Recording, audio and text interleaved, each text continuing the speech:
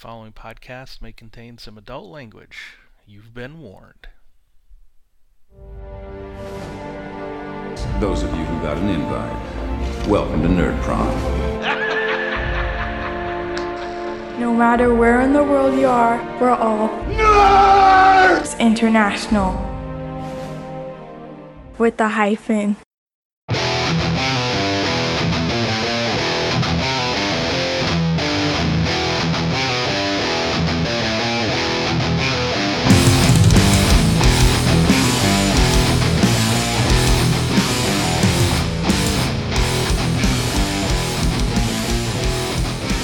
Welcome to Finding the Narrative, a Genesis RPG podcast. This is a show dedicated to the Genesis role-playing system from Fantasy Flight Games, a show in which we, your hosts, discuss all things Genesis from both a player's and a GM's perspective. I am Tony Fanning, and with me, as always, my brother from another mother, Mr. Christopher Holmes. How you doing, homie? I'm doing pretty good. Did you say Spanishy Flight Games? Did you? I might have said Fantasy. No hablo. No hablo, buddy. It was fantasy. See, I can't even say it again. I'm done. Yeah, I'm doing pretty good. I'm full because I made some pulled pork yesterday on my grill and finishing it up. Yeah, man, took about 6-7 hours. Dude, would you the picture you sent me, man? Whew, so that looked good. My fiance's birthday was this weekend, so I won't tell the world how old she is, but she's a lovely woman in her prime. And she, her birthday, she has this dish that we used to go to a restaurant in our town here that closed down, and so when they closed down, I asked the chefs how to make the dish. Oh, cool! Because it was her favorite dish there, and. So, and I also kind of did a little bit of internet research to figure out some other things to do with it. But anyhow, it's whitefish Grenoble. It's you take fresh catch lake whitefish, you pan fry it, and then you make this Grenoble sauce that goes over the top of it, and it's so good. It's got lemon, really good, tomatoes, capers, and a little bit of garlic, minced garlic in it. We might have to do a frickin' cutlery, a cooking podcast now. She loved it. She ate all the leftovers. Nice. So that's good. Yeah, it was a good time. She had but yeah, I had a good cooking story this week. Yeah, hey, and I signed me up for a order of that. Yeah, that looked good, dude. Yeah, it didn't take much work to make. It's really good. So let's see. I'm sad. I know. It's just us two. I know. I feel naked again. Don't you? Naked and exposed without our Stefan. I know. He keeps us on our toes, for sure. Well, he wanted to visit our friend Daryl, who's visiting him out of town. So instead of recording with us this week, we decided to do our final show about... before we put out the document about Primordial Machina. Exactly. So we don't have any news this week. I went on the Fantasy Flight, and the last article was March 22nd when they put out what do you call it? When they put out the free adventure for Android. And I know they had released, Worlds of Android. And I know there's an update to that up on Drive-Thru RPG. I just downloaded the update to that. I don't know when that updated, but I had an older version of it. Yeah, so nothing real exciting as far as news goes. But I'm hoping they will announce, what is it? Tannhauser. Hint, hint, hint. FFG, if anybody's listening.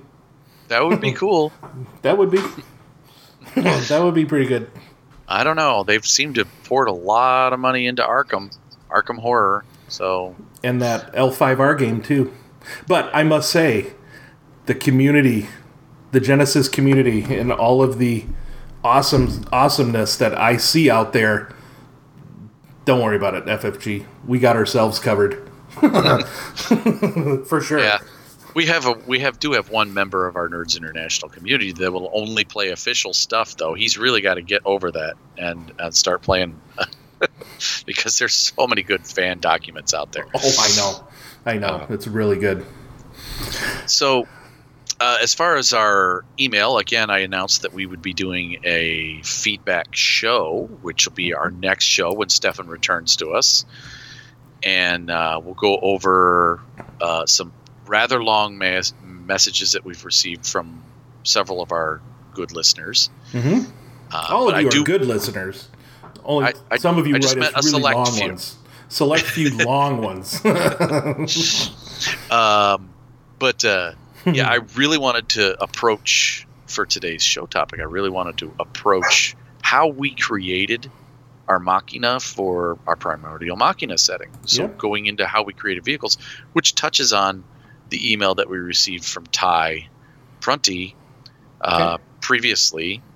And I kind of felt like we didn't really give him a sufficient answer last time, because his question was, how would you build or make a mech Zoid in the game from first step to last?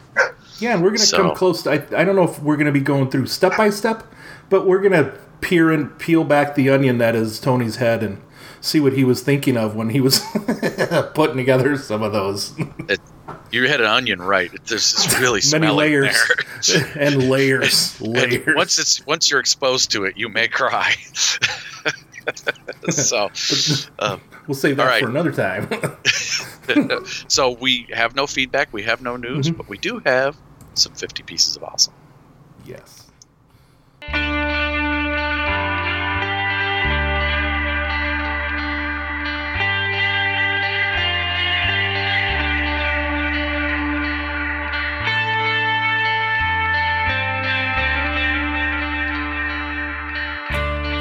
All right, welcome to 50 Pieces of Awesome. This is where Chris normally goes out on the interwebs and scours it for cool stuff for us all. That's right. But I go to the end of it. I go to both ends of it. I try and hit both ends of the internet, but I'm changing it up this week. Yeah. Because, I want to give. I think the finding a narrative. We want to give a shout out to all you GMs, all you DMs, judges, castle keepers from Castles and Crusades, or Star Masters, or whatever you call yourselves, that run the game and you guys go the extra mile to make it fun for your players. Now, what do I mean by that? What's going the extra mile? Well, I was inspired by this because my DM, Dungeon Master, because we're playing the D Shift 7D game on Friday nights, he handmade, get this, a primordial earth elemental miniature. Has a 6-inch by 6-inch base. The thing stood a foot tall. He had made it out of freaking paper mache, man. Sculpted it and molded it, and he put little crystals all over the back of it. I didn't get a picture of it because I was so jaw-dropped. It was so jaw-droppingly awesome. That's one thing that that's what I mean by going the extra mile. And I think he went the extra 10 miles with that one. Yeah, I'm pretty sure. He made it by hand, paper mache. He did. It was freaking awesome. He's got a 3D printer. And he's printed out big, like he printed out this Cthulhu-esque water elemental, because we're actually the 20th level characters and we're going after the big primordials because we have to get all our hearts. Well, there was like the old one, he called it, and it was like this Cthulhu-esque looking monster, and printed it out, painted it. That's making this campaign feel epic when you pull stuff in like that. That sounds cool. What other things would good GMs do?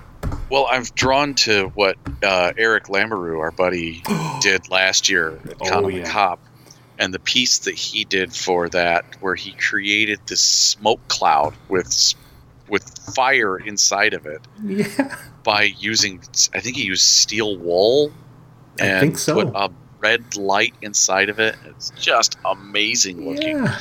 Amazing miniatures. He did terrain.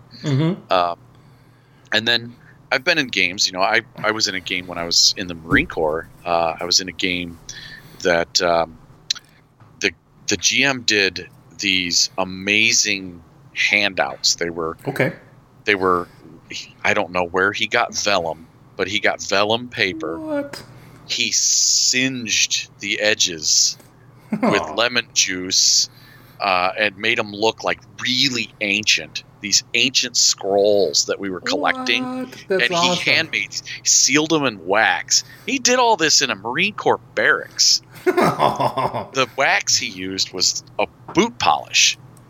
Dude. And he put the seal in it, and I don't know where the seal came from. He never showed it to me, but it was this real ornate seal. It was one of the coolest handouts I've ever received as a player. Just the way it was all written in calligraphy. He hand wrote it. Apparently, he knew calligraphy, so he hand wrote them all in calligraphy. Oh wow! These scrolls were supposed to be like 10th level spells, so they were like super powerful scrolls, and we had to collect all of these scrolls. It was pretty bad. Badass. That's pretty awesome. So when we found one, like he'd put it out on the table. And then it was like, oh, I want that scroll. You know? That's cool. That's cool. Yeah, and those are extreme examples of DMs going the 10 extra miles or 1,000 extra miles. I must admit, I am a lazy GM. I'm a lazy DM as well. But there are those, I have my moments. And I think at Con and Cobb year before last, I had some handouts for you guys. Yeah, so, print out little handouts. Even going so far as creating a homebrewed campaign setting or a homebrewed adventure. And Tony, kudos to you, bud, because a lot of your stuff that we've been running through is all homebrewed, coming out of your own noggin. I know you have to spend time on it, and I appreciate it. And I know the guys appreciate it too. So it's those examples. If you're just wanting to do just that little extra to make it fun, because that's what this is all about. It's all about having fun. It really is. Yeah. Well, I appreciate, I think you do a heck of a job yourself, buddy. Don't sell yourself short. And we have a lot, and I'll tell you, in our Nerds International community, we have a lot of guys that do just that. They do a lot of their own work and run their own adventures in very different settings and game systems, and each one is uniquely awesome. So, to those guys, and to all of you GMs out there, DMs, judges, castle keepers, star masters. Oh gosh, what's the last one? There's another one. Storytellers. Yep. Okay. Yeah. All of you out there, wherever you are and whatever you prefer to be called, you know who you are. You go that extra mile to make the game more fun, and we would like to award you 50 pieces of awesome.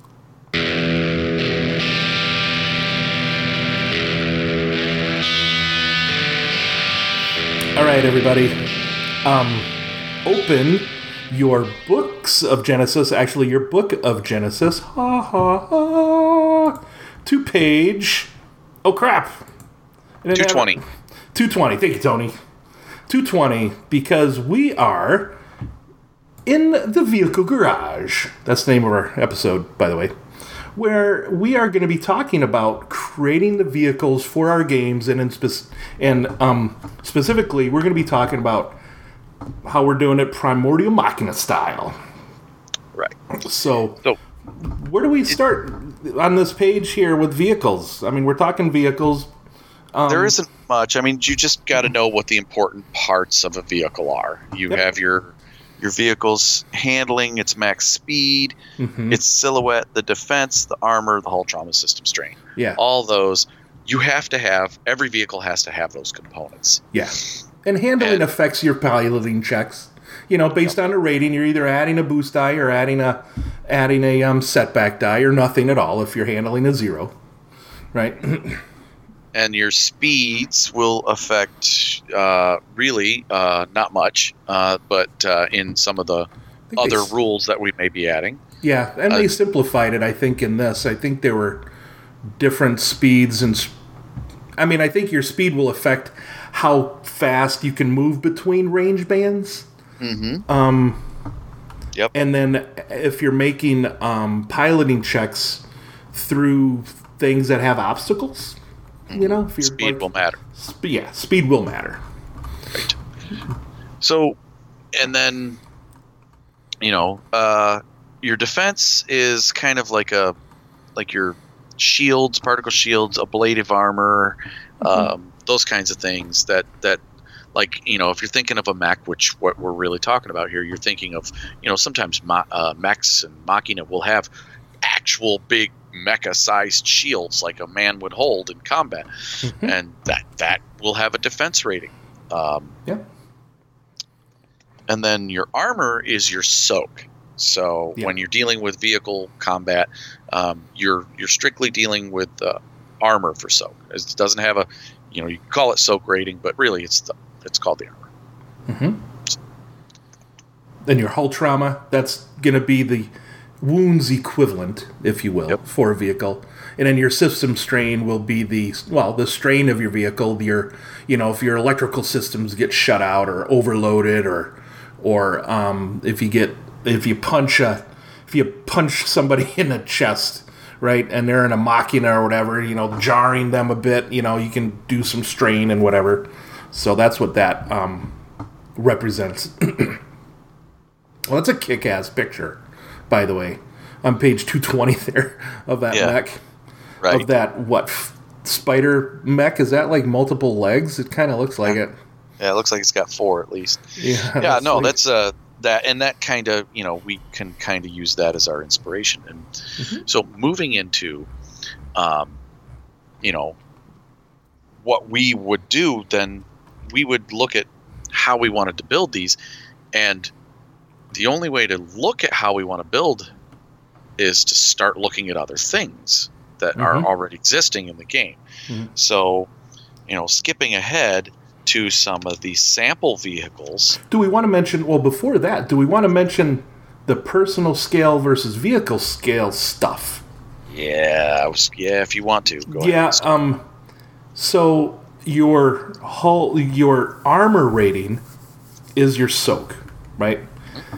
So on a vehicle scale, that's actually equal to 10 times a personal scale in soak, right? So you have personal scale weapons, vehicle scale weapons, and your soak, your armor is considered like that rating is 10 times your whatever's in the personal scale. So that brought in some challenges for us on the mech scale, because the mechs seem to blur the lines between a personal scale versus a vehicle scale, right? So then we got into, okay, what did we have the mechs have vehicle scale armor, but then they had personal scale weapons, and then looking at any kind of spell, you know, we wanted in our system, we wanted spell casting to go toe to toe with mechs, you know, and so we were looking at that, and oh my gosh, when you started putting, you know, spell casting toe to toe with a Machina, it was a no-brainer. The Machina was going to win, because there's no way a spell could do that much damage, right? Unless we gave it, and we were even throwing around the idea of giving spells the breach quality. And then we did give spells the breach quality, but we made it a rare thing with the Fey Crystal, the Golden Fey Crystal, which gives you the ability to, or sorry, it was the Blood Fey. I can't remember which one of them. I'm drawing a blank off the top of my head, but one of them grants the breach quality to the spell when it's used as an implement. And what breach does, that ignores 1 point of armor, which is 10 points of soak. Equivalent. And that's where we got our idea. So we started looking at, okay, so if we give most of our weapons breach, so most of the vehicle weapons are breach, they're going to cut through people. Right. Because most people's soak is going to be 6 or less. Yep. And breach 1 gets you past 10 points of soak, so these vehicle weapons are going to cut through people anyway. Yeah, you're basically ignoring their soak when it comes down to it. And with the breach 1. Breach 2 seems a little extreme. but still awesome. If you think about it, but well, if you're thinking big scale cannons. Mm-hmm. So we kind of had a challenge there, and I had an interesting way to come around that challenge. And I don't know if everyone's going to like it. It does bend the as written vehicle rules considerably, but it seemed to work for us. But it seemed to work for our setting. So we went with it. We ran with it.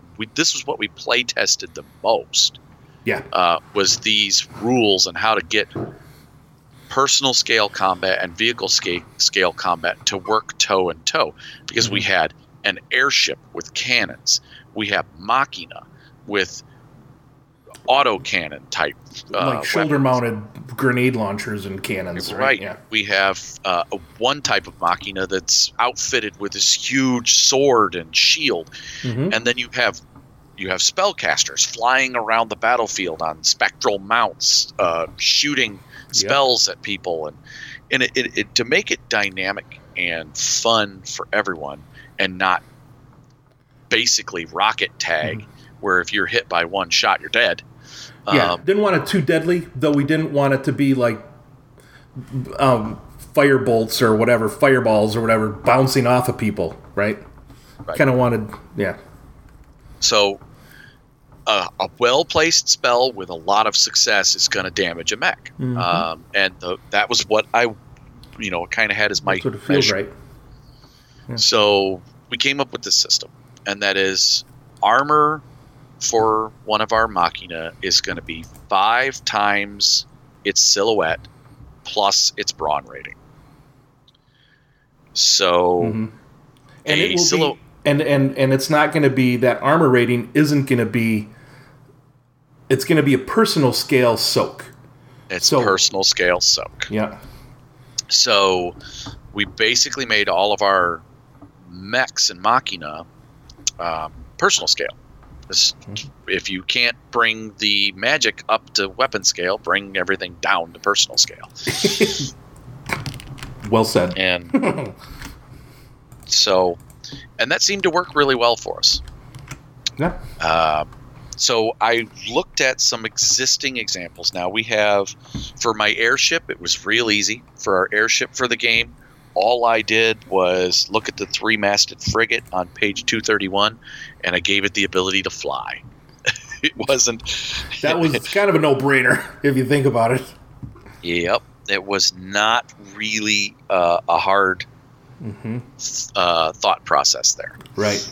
So, and I was looking, I'm like, okay, so we've got four-door vehicles, and then we've got aerospace superiority fighters. Those really don't fit as a mech. Right. So, but if you saw Mortal Engines, though, you could kind of use those fighters that they had at the end of Mortal Engines, right? And I did create air vehicles for the Air Kingdom, the city in our game, that use the air superiority fighter as a template. As a kind of your baseline, and then you can go some that are a little beefier if you're in an F-18, or if you're in like a I don't know, one of the air A-10 Warthog, or a Warthog, right? You'd want to bump up the hit, the hull trauma and the armor, Right. Cool. So,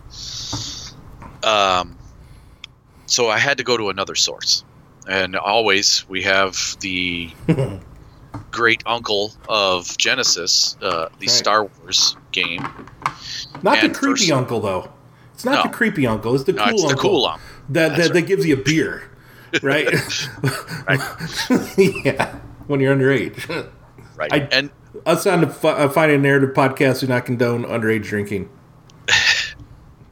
Yeah, what he said. All right, so...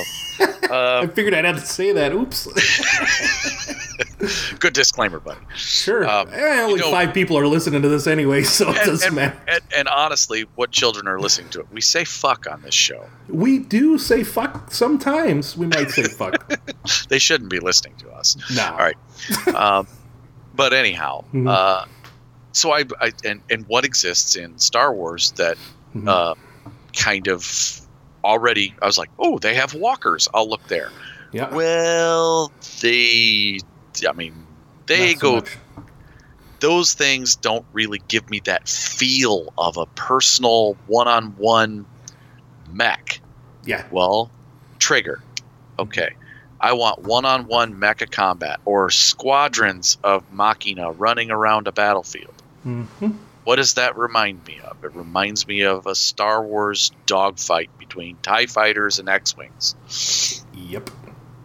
So, bam. I found my area where I wanted to be. So I started looking at the X-Wing, the Y-Wing, and the three basic ones from the original movie, the X-Wing, the Y-Wing, and the TIE Fighter. Those are going to be my baseline for the things that I want to do. And, so had those thoughts. And then what else did I have? So started looking at speeds for these vehicles. Now, there's vehicle speeds. There's rules on vehicle speeds on page 221 in the Genesis core rulebook. And it's talking about so each round a vehicle moves a certain distance based on its current speed. The pilot's job in theory is just to control this momentum and keep the occupants alive. So when your character is piloting, they have to steer. And so at the beginning of each or end of your turn each round, your vehicle just moves a number of range bands based on the speed that it's running or that it's moving. Right. So I had to stop and think about, okay, how fast do I want a bunch of steampunk mechs moving around a battlefield? Well, thinking about it, we don't want them. So all the Star Wars ships are really fast. So what differentiates my Machina from those is they're going to be a little more sluggish. So the speeds for your mechs, I went with speeds of 1 to 2, depending on the mech. Then I was looking at, and then I was looking at their handlings. The handling of the Star Wars ones is, again, these are space superiority fighters that fly like dogfighting airplanes. And you could talk about the physics of that until you're blue in the face, but really their handlings they're built to be more maneuverable than you would say a running mech or a jumping Machina. So looking at that, I went, okay, your baseline handling for anything. It tells you in the core book, again on page 221, a combat walker is -2 handling. Yeah. Do we want everyone piloting a Machina to constantly have setback dice? Well, no. This is This is a system where there's a world where there's been hundreds of years of this technology. Right. So though it would encourage them to get to pick up, what is it, the what's that talent that removes 2 setback dice to a non-combat check? Knack for it. But then again, when we're talking about our combat checks, it wouldn't necessarily apply, right? Right. Yeah, we'll get to that. Yeah. Okay. So, so looking at it, I went, okay, so our baseline for Machina is going to be 0. Your standard. So I want my standard. So when I look at my standard, what's the standard for Star Wars? What's the iconic ship? I went, that's the X-Wing. Yep. That's your standard. That's your gold standard. That's your baseline. That's what's going to be, something's going to be slightly better than that. Something's going to be slightly worse than that. But that's where you start. That's where you're going to start. Yep. So that's handling wise, your X-Wing, or in this case, the available Machina for beginning players, I wanted to have 2 options. And so I was looking at the Junkernaut. That's what I called it. It's going to be basically one that you have built or someone built from leftover parts of other Machina or of the technology from beforehand left over by the Fey God Kings.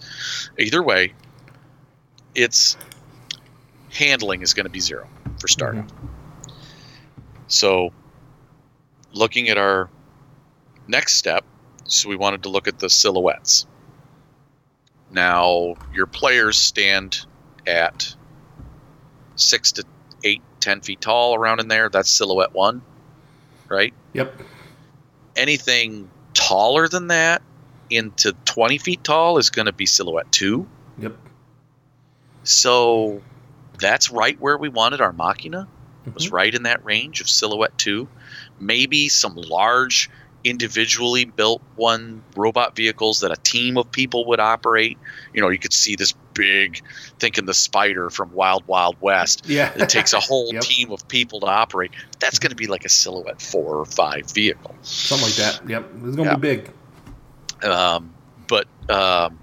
So the ones that players are going to get and the ones that you're going to find on minions are going to be these simple silhouette 2 Machina. What speed did we did you put on for the Junkernauts? So the Junkernaut, I gave it a speed of 2. Speed of 2? Cool. Yep. All right. And in fact, all 3 of the Machina that I built for this Speed 2? playtest were all speed 2. Yeah. All right. Rock on. So the Junkernaut, we're talking silhouette 2, speed 2, handling 0. We've got its base characteristics. So now, looking at the armor, I figured, okay, this is a mech. These are Machina. Mm-hmm. These are going to be These things are going to be using hand to hand, so they need to have a brawn rating. Yep. And this is a big machine, very strong. It's going to be used to pick heavy things up. So the base for a Machina is going to be 4, brawn 4. That's something that very few human beings are going to achieve. Mm-hmm. And so, yeah, it seemed right. 4 would be the perfect brawn for a base Machina. A better one would be 5 or 6, and that's about it. Because you think, what is strength? What is a brawn of 6 in Genesis that we know of so far? And the only thing I can think of right off the top of my head the big is dragon. The ogres. Ogres, big dragon. I think the dragons are 6 as well, 5 or 6. Yeah. Strong. Yeah. But that's as far as it goes. So right. You want to be able to customize your Machina to be stronger. Then we want to have our baseline a little lower. So our baseline's 4. Yep. Then you're going to have some nicer ones at 5. And then like the super awesome best brawn that your Machina could have is 6. Yeah. All right. So, and the reason why I wanted to have their own brawn rating is because this isn't power armor. You're not using your brawn rating when you're using a hand-to-hand combat. Because one of the coolest things about mecha is mecha fights. Yeah. People punching each other and the mechs beating robot fighting, It's Yep. rock'em Exactly. sock'em robots each other. Just Yep. so we had to have that element, so they had to have their own brawn ratings. So that helped me again, like I said before, with the armor and silhouette. So for back to the Junkernaut, my formula was the silhouette is 5. Or sorry, silhouette was 2, and the armor is 5 per silhouette, so it's going to be plus the brawn. So ended up my armor rating for the Junkernaut ended up being 14. Mm-hmm. So 5 times the silhouette plus brawn. Yep, and again, that 14 is a personal scale damage. Personal So if scale. you have somebody who can do, over 14 damage with like a spell or something, then you'll be able to start damaging a Junkernaut. Right. Which puts it in the realm of possibilities. Yes, puts it in the realm of possibility. You hit with a really powerful spell with your implements. Mm-hmm. Adding Pierce to it, you can start damaging these mechs with good spells. You hit them with a lightning bolt, they're going to hurt. Mm-hmm. Even like a big Warhammer. Somebody has I think I built one that has a base damage of like 12 or 14. And then you add your successes on top of that. Boom. You're good. Yep. All right. But we didn't want our Machina to be pushovers. Nope. So, and that's where I started looking at, I looked at my X-Wing, and I thought, the X-Wing's got a hull of 10. Well, that's not going to work, because that means if my Machina is hit with a Machina weapon, it's going to be wiped out. Done. Right, with one with one shot. So that's not going to work. So started looking at it, and I'm like, oh, well, this is simple. Just double it. Yep. So 20 I took feels the pretty good. 20 does feel good. It feels like you could handle 3 good solid hits, which is the way it works also in hand-to-hand combat.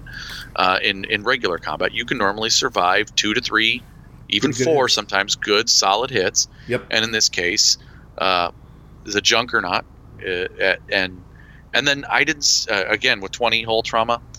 Then looking at system strain, there's no reason to change it. No. Stay at the 10 that an X-wing would have, and that gave me now a Junkernaut, which is my baseline vehicle, silhouette 2, speed 2, armor of 14 on personal scale, a hull trauma of 20, a system strain of 10, and a handling of 0. Great. I give it a base weapon, a single cannon. That cannon did like 10 damage, I believe. Let me look just to be sure. Yep, the shoulder cannon, 10 damage, and voila. It's and when you put a vehicle weapon on, keep in mind you do need to mention where what it is located at, what its firing arc is going to be. Yep. So that when you're looking at the position of vehicles on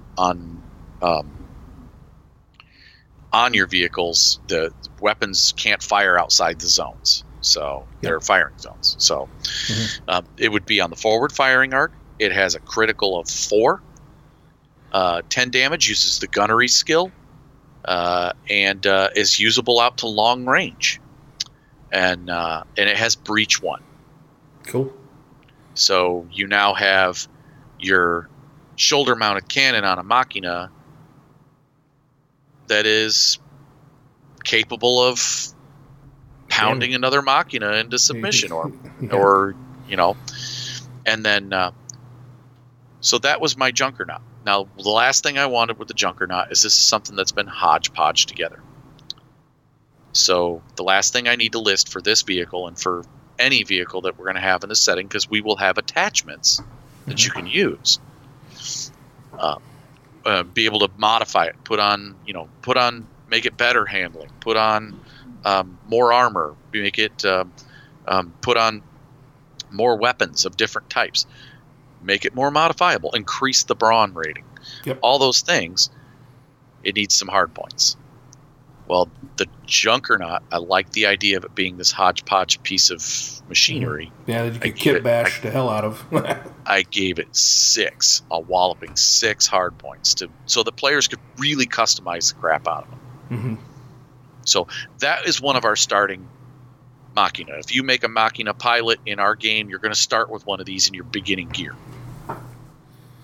Yep. So now I wanted to have an option. So I created another one. And Chris kind of helped me with this one. Yep. Because we wanted our, when we started our setting, we wanted our dwarves to have had this technology for so long. Of course we do, because dwarves rock. Right. So we created the Dwarven War Mech. Yep. Which then brought to mind this melee weapon using mecha. Sword and board, baby. Big shield. So sword and board. Yeah. That's right.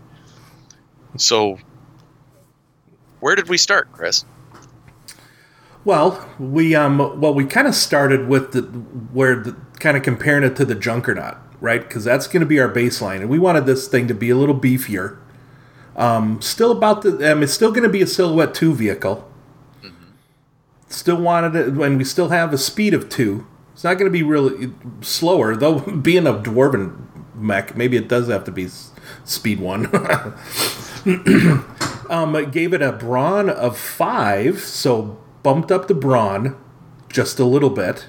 So that would make its armor rating 5 times a silhouette of 2 plus the brawn of 5 will give it an armor rating of 15. And that's personal scale. And I do believe the hull trauma and the system strain is also personal scale too, right? Yeah. And then the hull trauma, then Tony was thinking, well, this, like we said, we have X-Wings, Y-Wings, and TIE fighters, right? Well, this is going to be our X-Wing. Our Y-wing. Sorry, our Y-wing. It's going to be a little tougher to handle, but it's going to have a bit more hull. You could takes a little more damage. So we doubled the hull rating of an X-wing, which was Y-wing. 12. Sorry, of a Y-wing. I'm reading the damn document right here. What the hell? I'm here to help you, buddy. Thank you. Appreciate it. So that makes the hull trauma 24. And again, kept the same system strain of 10.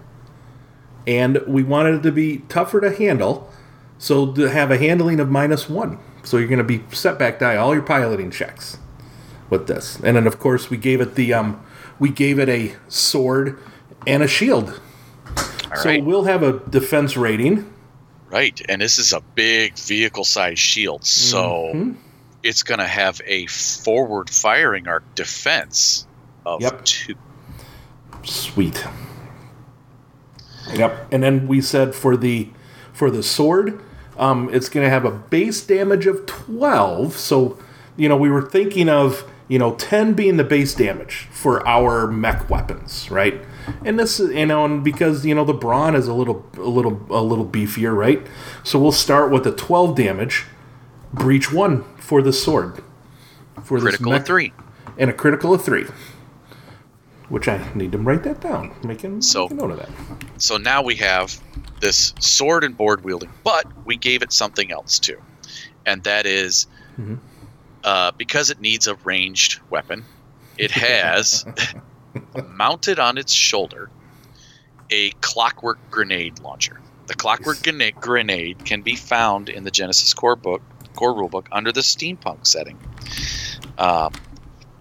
On let's see, I think that's on page 154 in the core rulebook, and these are bulky canisters that contain simple boiler heat combined by 2 chemicals, and I like the idea of having this little canister launcher sitting on the shoulder Yep.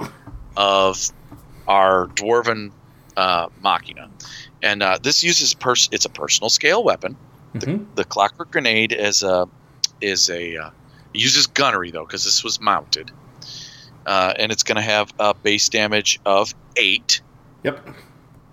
It has a crit of 3, but it only goes out to short range, but it has blast 5, burn 1, and limited ammo 10. Limited ammo 10. So- So why would this be only short range? Why couldn't it be I'm sorry. medium? It should be It medium could range, be. I would think. It's a launcher. Yeah, you're right. Right, The because short range would be where you could throw it. Yeah, range light, short. So range light is what you use to throw. That's right. That's what Right. they have in here. So gunnery. Yeah, so I would think we're going to medium change it to range. gunnery and medium range. Yep, You're right. there we go. And limited ammo was going to be 10. So 10 of them. Yeah, you only have 10 of them. Actually, you know what I would like? You know what would be cool? Is to have it limited ammo 6. And have it look like a frickin' 6-shooter,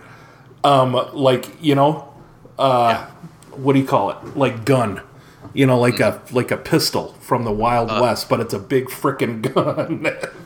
I hear you. I got you. Yeah, that's cool. I like That's that. pretty sweet. Audible, we're calling it. We're changing calling it See, Audible. this is what you do when you when you're crafting. Sometimes you find something that it changes.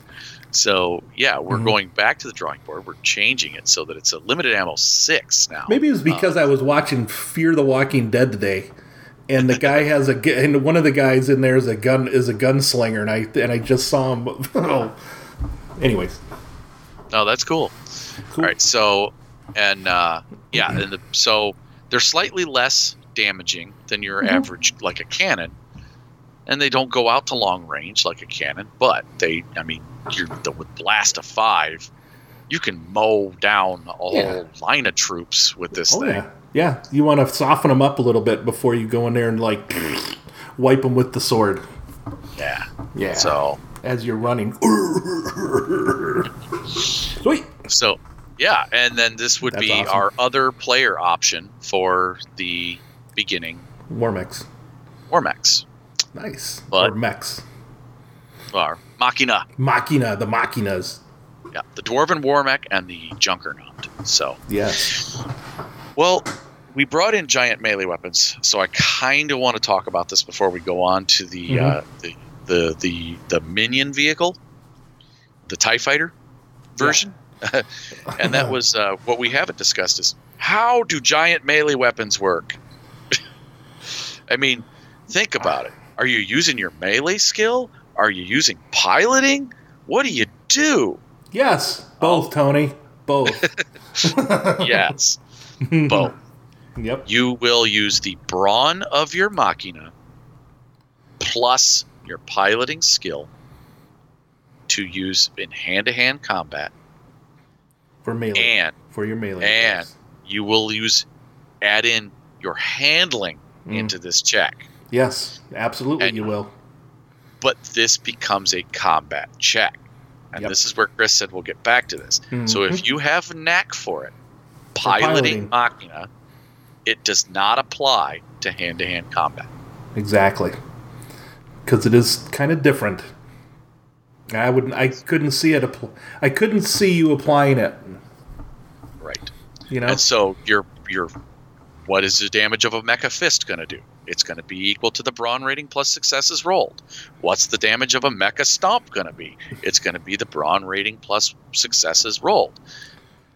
Now you throw in these giant melee weapons, it's going to be the weapon actually is going to be the brawn rating of the Mecha plus Machina plus a X amount. Yeah. So for the sword, I mean, I think it comes into 7 plus your brawn, Yes. or brawn plus rating 7, or plus yeah, because brawn it's a plus huge 7. sword. Hell yeah, it is.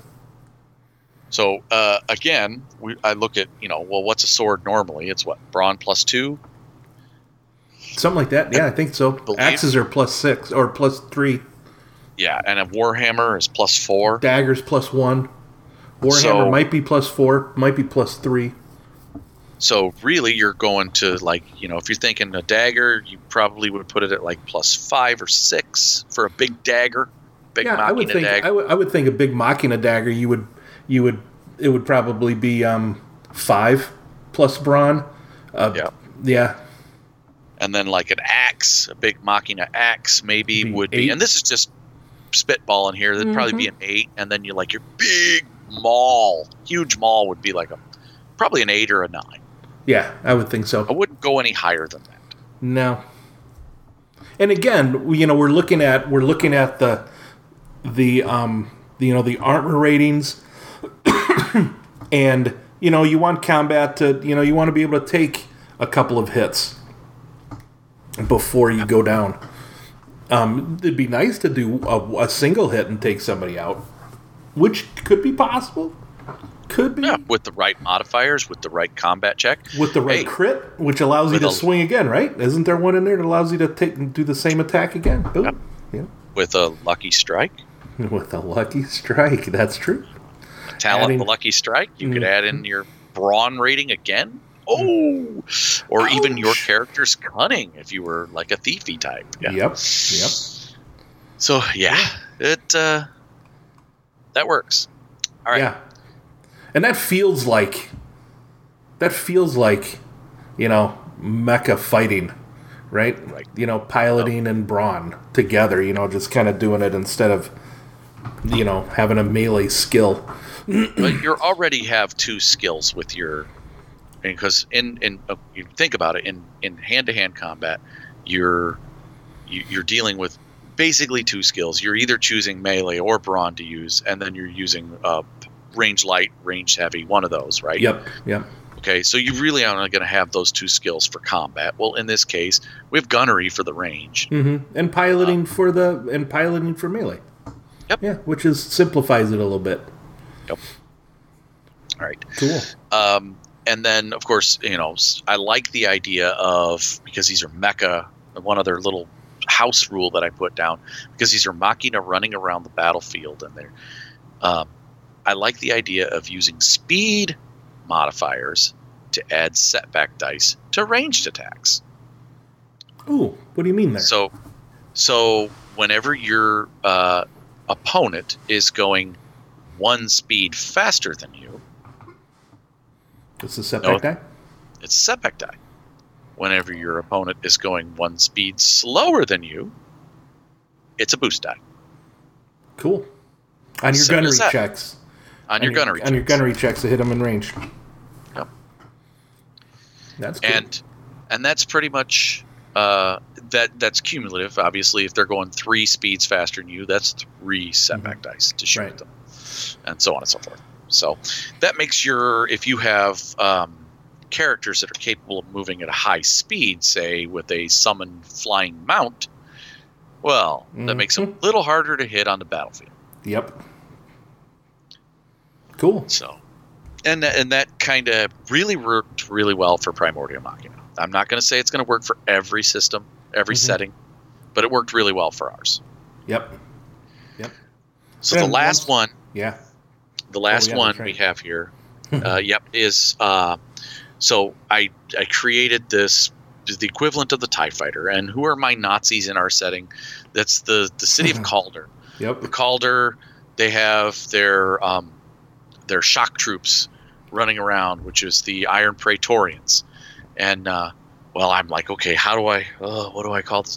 Well, I liked the idea that you have kind of a German, so I went with the Ironbound Jaeger. Right. You got to put an A and an E in there just Yeah. because. Yeah. That's So more see, German. Ironbound Jaeger will be a minion vehicle. So I start looking at, minion vehicle, what do I mean by that? Well, a minion vehicle should be something that could be hit one time and blown up, like a TIE Fighter. Yep.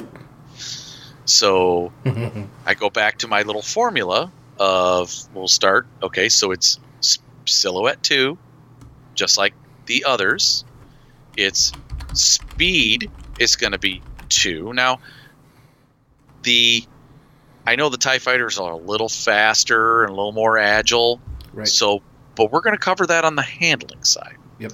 So we don't want Machina running around the battlefield at speed 3 and covering 3 range bands in a single bound, unless they're specialized. Maybe. Unless they're specialized or customized. So this is for minions. So let's keep it at speed 2. Yep. And then that gives me my formula for hull trauma, Or which is going to be, or the armor, sorry, which the armor was going to be armor rating of Silhouette times 5 plus the brawn. Now my base brawn for Machina is 4, so it's got an armor of 14, personal scale. And then I'm looking at the hull trauma, and I'm like, the hull trauma for a TIE Fighter is 6. And my system so far has been to double. But I'm looking at my base weapon damage for Machina, and I said that was 10. Yep. So I'm at a bit of a conundrum. No, I'm not. I just changed the hull trauma to 10. It was going to be 12, but I'm like, nah, it's 10. That way, one of these guys can be taken out with a well-placed shot. Yep. And then I looked at the TIE Fighter system strain and went, hey, 8 system strain on a minion vehicle sounds great. But I wanted these guys to be agile, so I left them with a handling of +1. And then throw on a light cannon, and we're good to go. That Sweet. cannon is going to be your basic cannon, which is a 10 damage cannon. It's got a 10 critical damage? of 4. Yep, 10 damage, got a range of long, crit 4, breach 1. Simple as that. And because this is a minion vehicle, and I didn't cover this on the Dwarven War Mech, I'll go back to that. Because this is a minion vehicle, it shouldn't be easily customized. So it's only going to have 1 hard point. Yep. And I go back to the Dwarven War Mech, because we outfitted it with extra strength, and we outfitted it with a little bit hull. more armor, Yep. A little more hull. a little more hull. It shouldn't have a lot of hard points. It shouldn't be customizable as our Juggernaut. Right. So we left that with 3 hard points for Yep. customization. Yep. Still a little room to customize it. Maybe get rid of that. Maybe get rid of the handling. Get the handling down to a 0 instead of -1. crank its brawn up to 6. Crank brawn up to 6, right? Or add on another weapon. Yeah, Another shoulder-mounted weapon. that's right. Maybe even link them. Or upgrade your sword board to Axon board. Or Axon board. Or get one of these auto rotary guns.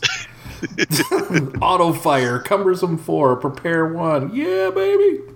Or maybe even a death ray. I'm just looking at the steampunk weapons again. And those are all great inspiration for what we did here. So, that's where we ended up with our minion vehicle being it's a silhouette 2, speed 2, hull trauma 10, armor of 14, system strain 8, and handling of +1. Right. And so I hope Ty, that's how we built vehicles for our setting. That's how we built Machina. Yeah. If you want them to be a little more advanced and have super mechs, this is a baseline. You can build on it from there to do mechs and Zoids. Yep. And remember, our setting isn't like battle mech, which it's all about. Like, you have a chest area, you have 2 arms and legs and heat and all this other stuff. And I kind of want to make this mech worthy of combat, right? I mean, it gives us the feel that, we got these mechs out here that are firing their shoulder weapons, running into melee attacks with big-ass swords, and still doing stuff, and not making it too complicated to play the game and to keep having fun with it. So I think well done. Chris did point out previously that there is someone who did a BattleTech conversion, or is working on a BattleTech conversion. If you really want to go seek out a source material for that, those folks have been working on it. Yeah, there was like I think there was a thread, a bunch of them going back and forth on that. They did really, really, really good there. Well, when you think about those mechs, they're like 50 feet tall. They're way bigger than our Machina. Yeah, and right. Yeah, I mean, so they'll each section has their, and I think these guys were going into their own. Each section has hull trauma, armor, system strain, and what was really slick is they were using system strain for your quote unquote heat values. If anybody's familiar with BattleTech, right? I mean, you're firing your weapons and it brings up heat and such. So yeah, they did pretty good over there. I don't know where. Yeah, and I did give that a thought of doing system strain for heat, but at the end of the day, it really just bogged our game down. We wanted it to keep fast-paced action. We wanted that steampunky, high adventure. Yep. When I think steampunk, high fantasy steampunk, I think Eberron, whatever you want to call it, from D-Ship 7D. And one of the things that everything was fast-paced in that. It was all about the action. And that's what we wanted to keep the feel of this system, this setting. Yeah, I think we nailed it. I do. I really think. I think we got something pretty good here. Yeah. This is fun for me. And it was fun for the guys and gal on Saturday nights. Yeah, we got one more session. Hopefully this Saturday. Sweet. All right. Well then, we're not going to be we don't have a setting the tone this week. So let's just get right into advantageous threats. You ready for it, buddy? Yeah, man. Let's kick it.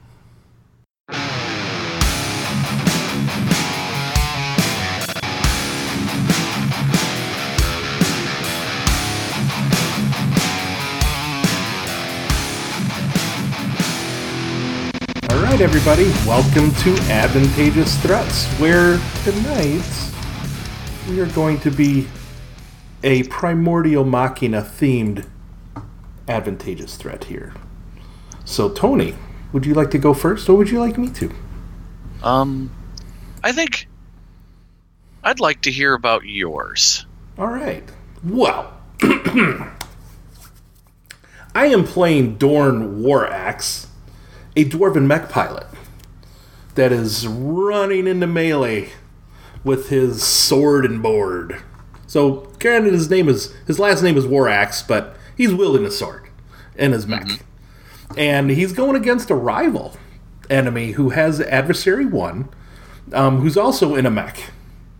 Now, As you guys remember, he's in his Dwarven War Mech, which has a brawn of 5. He has 2 ranks in piloting.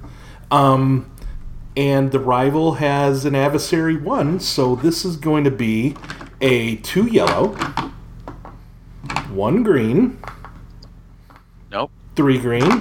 Thank you for editing that on the fly for me, buddy. And then adversary 1.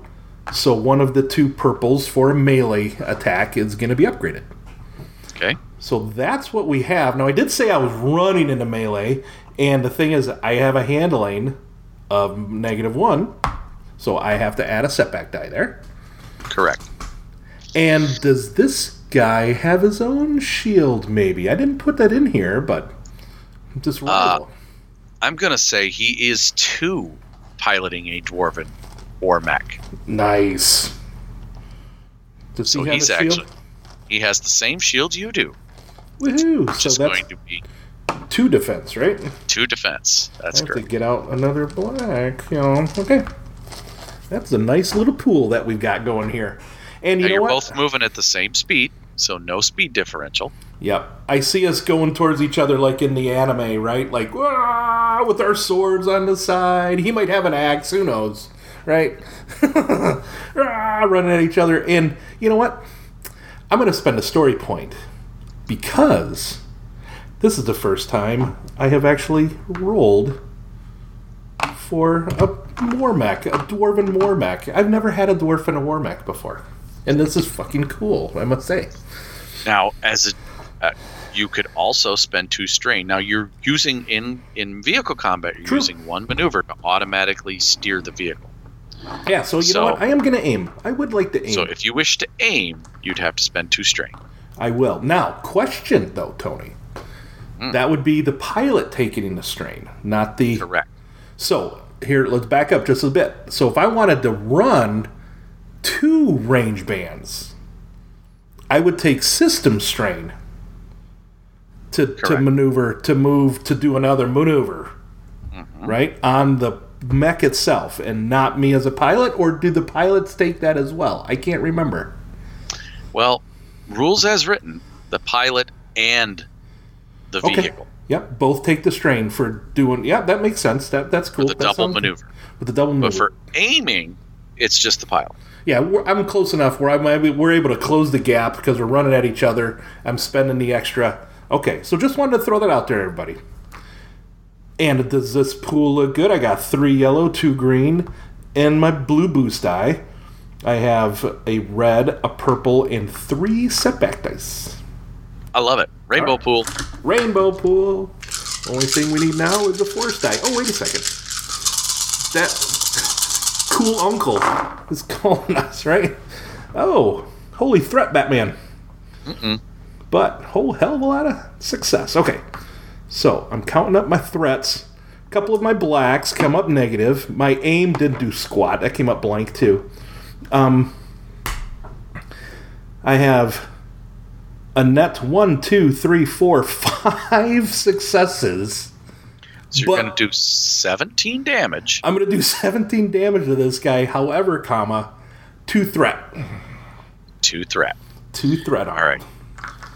So 17 damage, and another Dwarven War Mech. Breach 1. Breach 1. So you're going to get past 10 of his 15 soak. So 12 damage. he soaks 5, doing 12 damage. That's half his hull trauma in one single blow. Yep. And I can see this blow. I see him putting his shield up, and me just coming down on the shield, and the shield actually knocking him into the face, doing a lot of the damage to like that, right? And his arm just hurting. But when you came down, then here's where your threat comes in. Yep. You came down, you were coming with the point of the blade. Oh shit. And I was so your blade goes right through his shield, okay.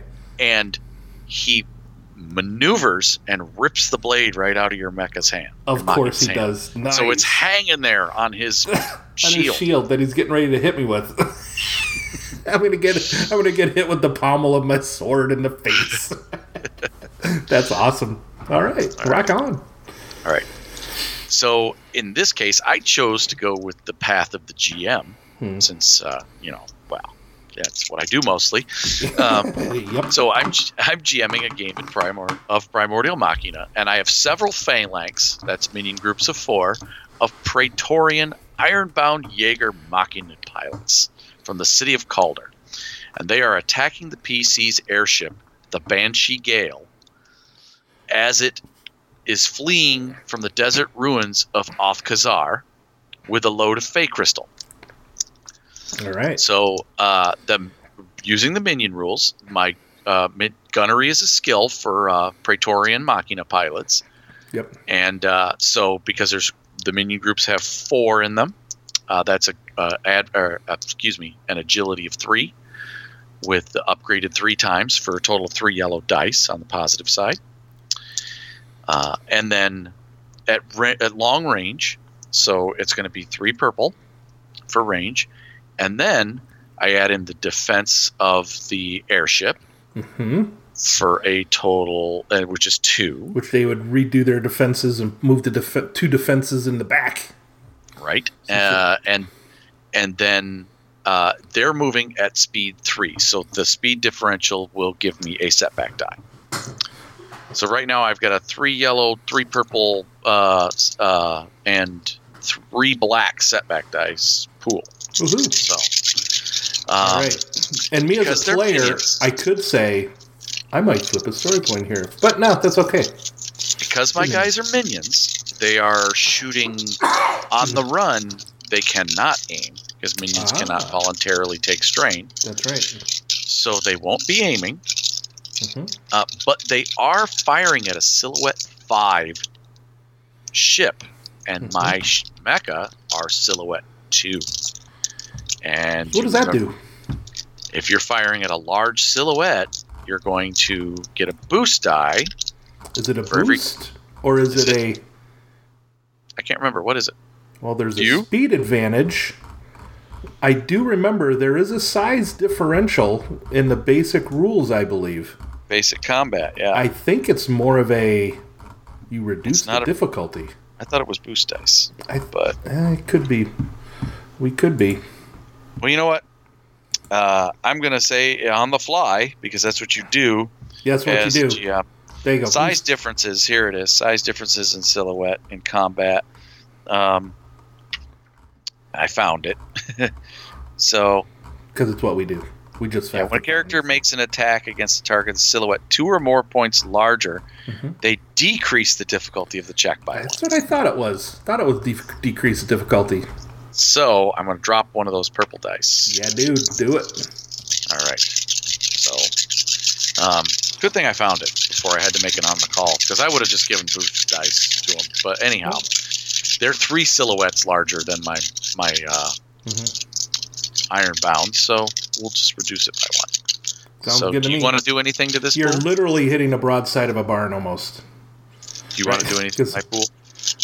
No, that's okay. Okay. We'll fire it up. Do it. All right, so the first phalanx, because I have 2 phalanxes, the first phalanx is going to be shooting, and I rolled 1 success and 1 failure. So those wash out. Yep. Oh, nice. Then I rolled pew, pew, 4 pew. advantage and 6 threat. So my net 2 threat. So you're 2 threat. Yeah. Yeah, I'm gonna say a few of their guns just jam because you're in the desert, man. So you're gonna get a setback die when you shoot again. They're affected by sand. All right. All right. Maybe. Now the other minion group. All right. The other minion group is firing as well. I hear those Same dice. pool. Listen to them. Are you ready? Yeah, I'm ready, man. All right. And I got a triumph. Oh no! But I missed. I have net 1 triumph. No successes, no nothing, just try. Just you're left with a triumph. Net a triumph. So, what do you want to do with that? I think that some of the cargo falls overboard as banking the ship. Some of the fake crystal, you mean? Some of the fake crystal cargo. One of the crates of fake crystal falls overboard, lands in the sand. Oh, Shiza. Yeah. Shiza. Awesome. Oh, Right, that's so cool, man. I could keep going for the other 2 minion groups because I said several, so that's like 3 or 4. But I'm good. You got the fake. You got some of your fake crystal back. Yeah, that's cool. All right. Yeah. So that's mecha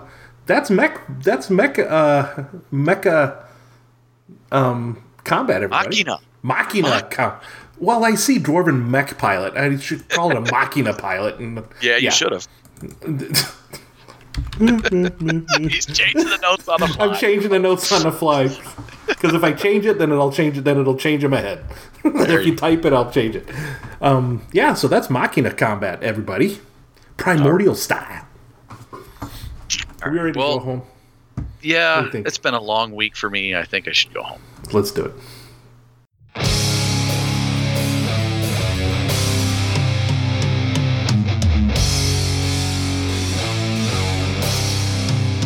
All right, well, that's our show, everybody.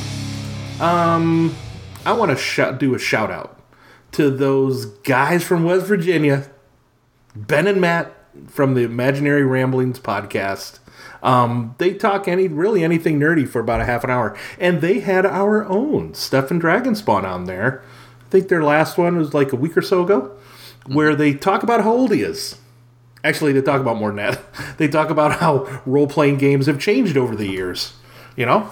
And, since Stefan has been, playing since the dinosaur Bones, right? He had bone dice back then, I think. I think they made a joke about Steph. him being Gary Gygax's babysitter. Yes, they did. That's right. And you know what? Speaking of that, I haven't babysat Gygax myself, but I did watch the D&D cartoons with my daughters this weekend. Oh, nice. And, you little dungeon masters, Gary Gygax, right? Anyways, you could find the imaginary ramblings on Podbean. And you can find them on Mayway. They are Nerds International community members, and pretty cool. Pretty cool podcast they got there. Well done, guys. Okay. Well, and I would be remiss if I didn't remind everyone coming up in October that we have Con on the Cob. I don't know if Matt's going to make it this year, Matt from Imaginary Ramblings, but he'll be there in spirit. Ooh, that's 4 months from now. I know. And the Con on the Cob Kickstarter just closed up, so you'll have to order it for regular price. You can still do so. Order your ticket if you want to go through their website. Yeah. Yep. And that's October 3rd through the 6th. I know Tony and we're going to show up on the 2nd, on the Wednesday. It's Thursday, Friday, Saturday, Sunday. Yep. And we're going to have Epic Smell Wars 2. Yes. And both of us will be fighting fully armed with our own CPAP masks. That is true. So we can to protect us. Have Epic Smell Wars all night long. We won't smell anything. Don't want to test that out in theory, by the way. No. I really don't. Oh, by the way, guess what trailer I saw today? I don't know. Rambo Last Blood. Oh, okay. Yeah, you can go on about watching that on your own. Man, we're going to go see the Joker on Sunday, man, on that. We're going to go do that. And any of you, if you're going to Con on the Cob, you're welcome to join us. That's right. All right, so contact information. You can email us like people do at findingthenarrativepodcast@gmail.com. And we'll have our email bag show next in a couple weeks with Stefan. Yep. So if you get your emails in before that, we'll make sure we add them to that show. So you can also find us at Finding the Narrative on Facebook. That's myself and Stefan you can talk to over there. You find Finding the Narrative and Nerds International on Mayway. Stefan is all about the Twitter presence with at @FTN_Genesis, and he will diligently watch that. And you can tell your friends to listen to us on Podbean, iTunes, YouTube, Google Play, and on Spotify. So this is Tony saying, keep rolling them bones. And this is Chris saying, don't forget to ask. Oh, no, that's not it. No, I'm just kidding. I'm just kidding. Remember the rule of cool, everybody, and just have fun. Good night. And tell Stefan no boost dice. Yes, and tell Stefan no boost dice. Finding the Narrative, a Genesis RPG podcast, is not affiliated with or endorsed by any companies mentioned in this show. Any of the products mentioned on our show or appear on our website are the property and copyright of their respected owners. All items are used under fair use and educational and review purposes. All other items are the intellectual property of Finding the Narrative, a Genesis RPG podcast. Copyright 2019, all rights reserved.